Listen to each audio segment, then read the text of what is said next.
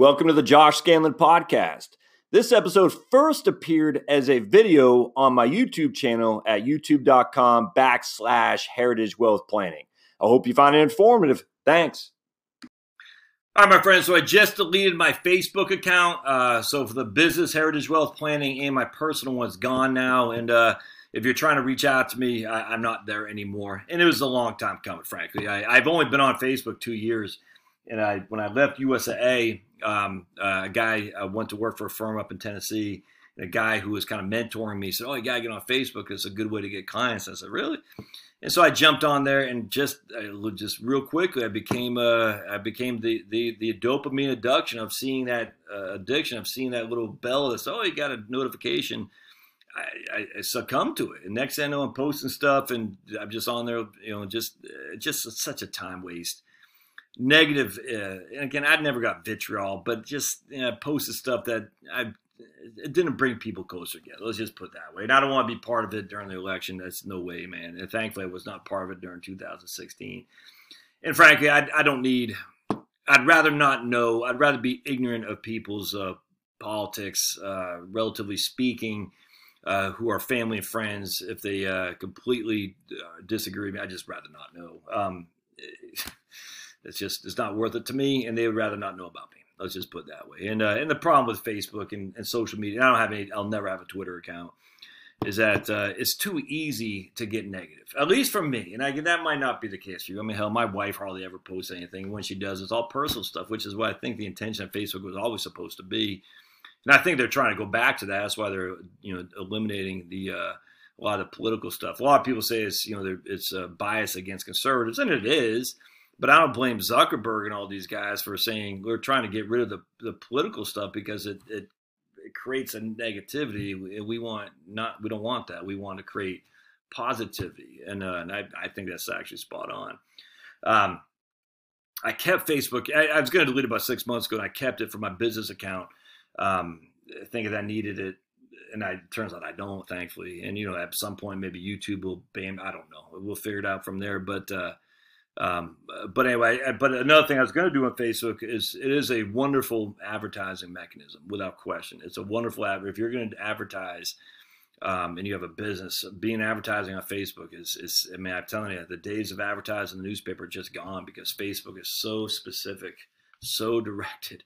I mean, this advertising 101 is you got to find out what people are interested in and advertise them and forget all the other people who aren't interested. And if you look at Super Bowl advertising, it's a complete waste of money unless you're building a brand. And if building it or continuing to build a brand, Ford, Coke, and those things, I mean, those guys got the money and they got the brand. They got to keep the brand top of mind.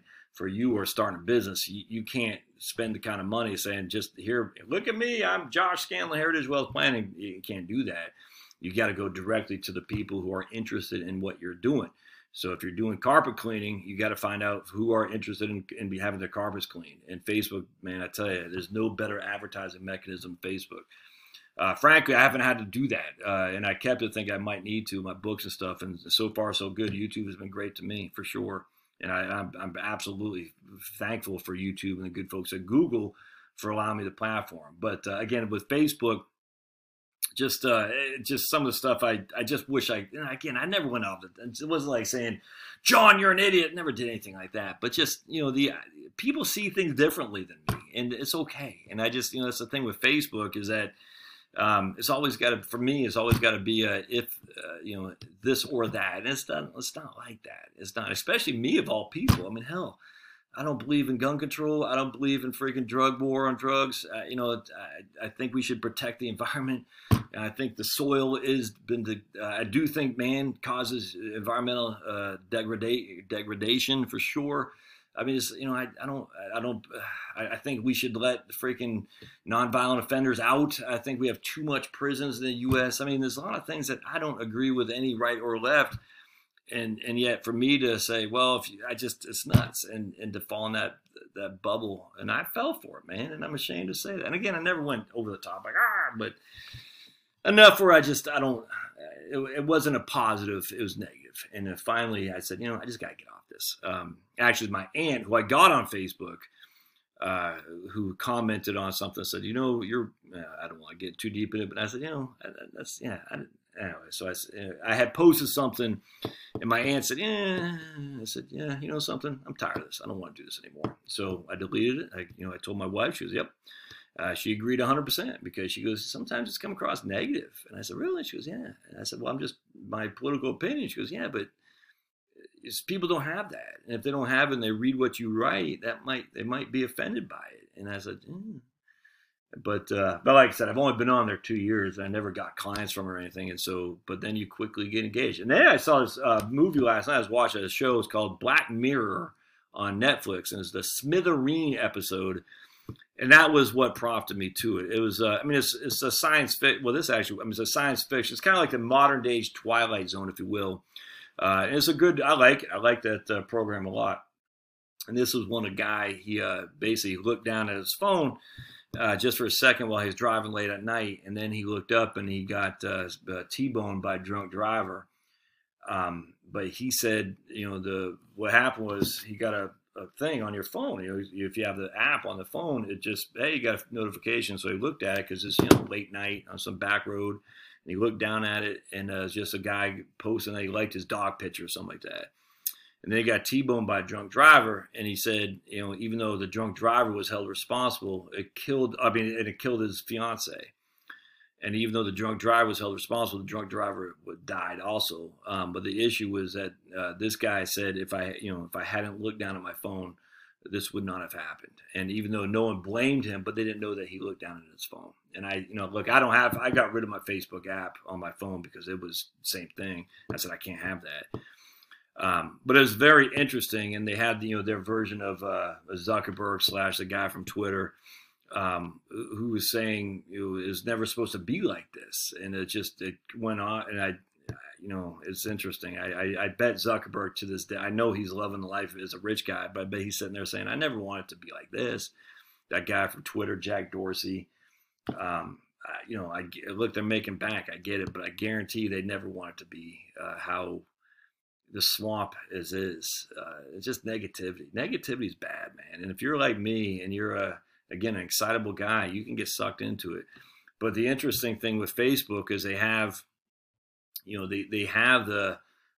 know the chemistry of the brain. They know it probably better than anybody, and they know what stimulates it. If you look at like pinball machines, remember in the old days, pinball machines. They did studies, and I forgot what the book was, but I read a book a long time ago, and they did studies where the lights and the noises were addictive. And in arcade games, the lights, the noises, and the perpetual challenge just was one more is addictive. And that's how they suck you in. And there was a South Park episode, I'll never forget, Randy, and he's playing a video game where he's chasing the dragon. I guess if you're a smack addict, you're always chasing the dragon. And he's like he's not doing it in real life on the video. He's shooting into his arm, and he's chasing the dragon. And it says, "Come on, Randy, come on, you can get me." He's sitting there. He's just like, and he's like addicted to. He's like, "I gotta catch the dragon. I gotta catch the." I mean, that's how these things work. Is like you never catch it. It never is resolved. There's always one more thing to do. And that South Park episode, I'll never forget watching that. I was like, man, that's crazy. And I didn't know it was called Chasing the Dragon. I don't know if that's still what it's called, but it's Chasing the Dragon. I think I came across hearing that not that long ago. I said, oh man, South Park episode. And Randy's sitting there trying to inject himself with heroin he's playing a video game. He's not doing it. He's playing a video game where he's injecting himself with heroin, chasing the dragon. And he can't not stop. His wife Sharon or somebody like that comes in and says, "Randy, get off the game." He goes, "I'm almost going to get him, Sharon. I'm almost there." And he never gets there. And the same thing with pinball, same thing with arcade games, is there's always more stimulants. And if you read C.S. Lewis, let me find this actually. Hold on just a sec. Let me share you what the great C.S. Lewis in the Screwtape Letters has written on this, where you have this perpetual need for more and more. This is from Screwtape Letters. He says, now, this is the devil talking. So the thing about the Screwtape Letters is the devil writing to. So this is a guy who was a tempter. He's trying to tempt human beings to go to hell, to turn against God. And this guy Screwtape has done so well that he's been promoted to an administrative post where now he's in charge of telling new tempters how to go about their duty to tempt people. So he's talking to a Wormwood such a great book. I'm telling you, man, I read it once a year. And he says, okay, now just as we pick out, and this is the devil now, just as we, the bad guys, pick out and exaggerate the pleasure of eating to produce gluttony, or sex to produce, it doesn't matter. Anything. The pleasure of doing X to produce whatever it is. In this case, eating to produce gluttony. So we pick out this natural pleasantness of change and twist it into a demand for absolute novelty. This demand is entirely our workmanship. Let's see. Only by our incessant efforts is the demand for infinite or change kept up. So you're always striving for more. I need to get it. You're never content. This demand is valuable in various ways. In the first place, it diminishes pleasure while increasing desire. The pleasure of novelty, by its very nature, more subject than the other to the law of diminishing returns. And continued novelty costs money, so that desire for it spells avarice or unhappiness or both. And again, the more rapacious, the bigger the desire, the sooner it must eat up all that innocent sources of pleasure and pass on to those the enemy forbids. So what he's saying is, I'm telling you, man, it's like you need more to satisfy your need. You need more. So when you first start, I don't know, freaking taking heroin, I guess, you're like, whoa, or whatever the addiction you have. When you first get addicted to it, you're like, oh man, that was fantastic. Or not addicted. When you first do, you're like, whoa, that was awesome. I'll never forget the first time I got drunk. I was like, whoa, it was freaking awesome. But then you lose that novelty of the awesomeness initially, and you're like, okay, well, I'm not as drunk as I was, so I'll drink more. You lose the novelty of the heroin addiction, of the sexual addiction. You lose the novelty. You say, yeah, okay, I need more and more and more. And yet the end result is less and less and less. And so in addicts, look, in any kind of addiction thing, people talk about this all the time. I need more and more and more. And it gives me less and less and less of a high. I hope that makes sense. So initially you're down here, the need, and the high is up here. So the need is down here and the high is up here because it's new, it's novel. But then what happens is the need grows and the high is lessened. And the high is lessened and lessened and lessened until what Screwtape talks about. Again, Screwtape's the devil, where it becomes routine. Like you need more and more and more to get a lower and lower high. But if you don't even have this low high, you just don't know how to function. Alcoholism, perfect example of that. I gotta have a drink in the morning to function. Well, you didn't used to have a drink in the morning. Well, now I do, because if I don't have a drink, I can't function, because I'm so used to having that drink in order to function. I don't know how to live without. So any kind of addiction, like I have this huge need, and I have a tiny, tiny high. And at some point, it's not even a high. It's just an addiction that you have to just function. And it's a sexual addiction. I'm telling you, it's the dopamine rush of these things. They're playing on your brain. They're preying on your brain. Heroin addiction, alcohol addiction, addiction to gluttony, as Screwtape talks about. You have this need, an incessant need, and yet the high that you get from it is lower. And that's perfect for the devil. He said, now I don't have to do anything. Then we develop it such a routine that I don't even have to get involved. The tempter, I don't have to do it, because they'll do it on their own for just their functioning. They're so used to doing this that they'll do it just by the state of their existence.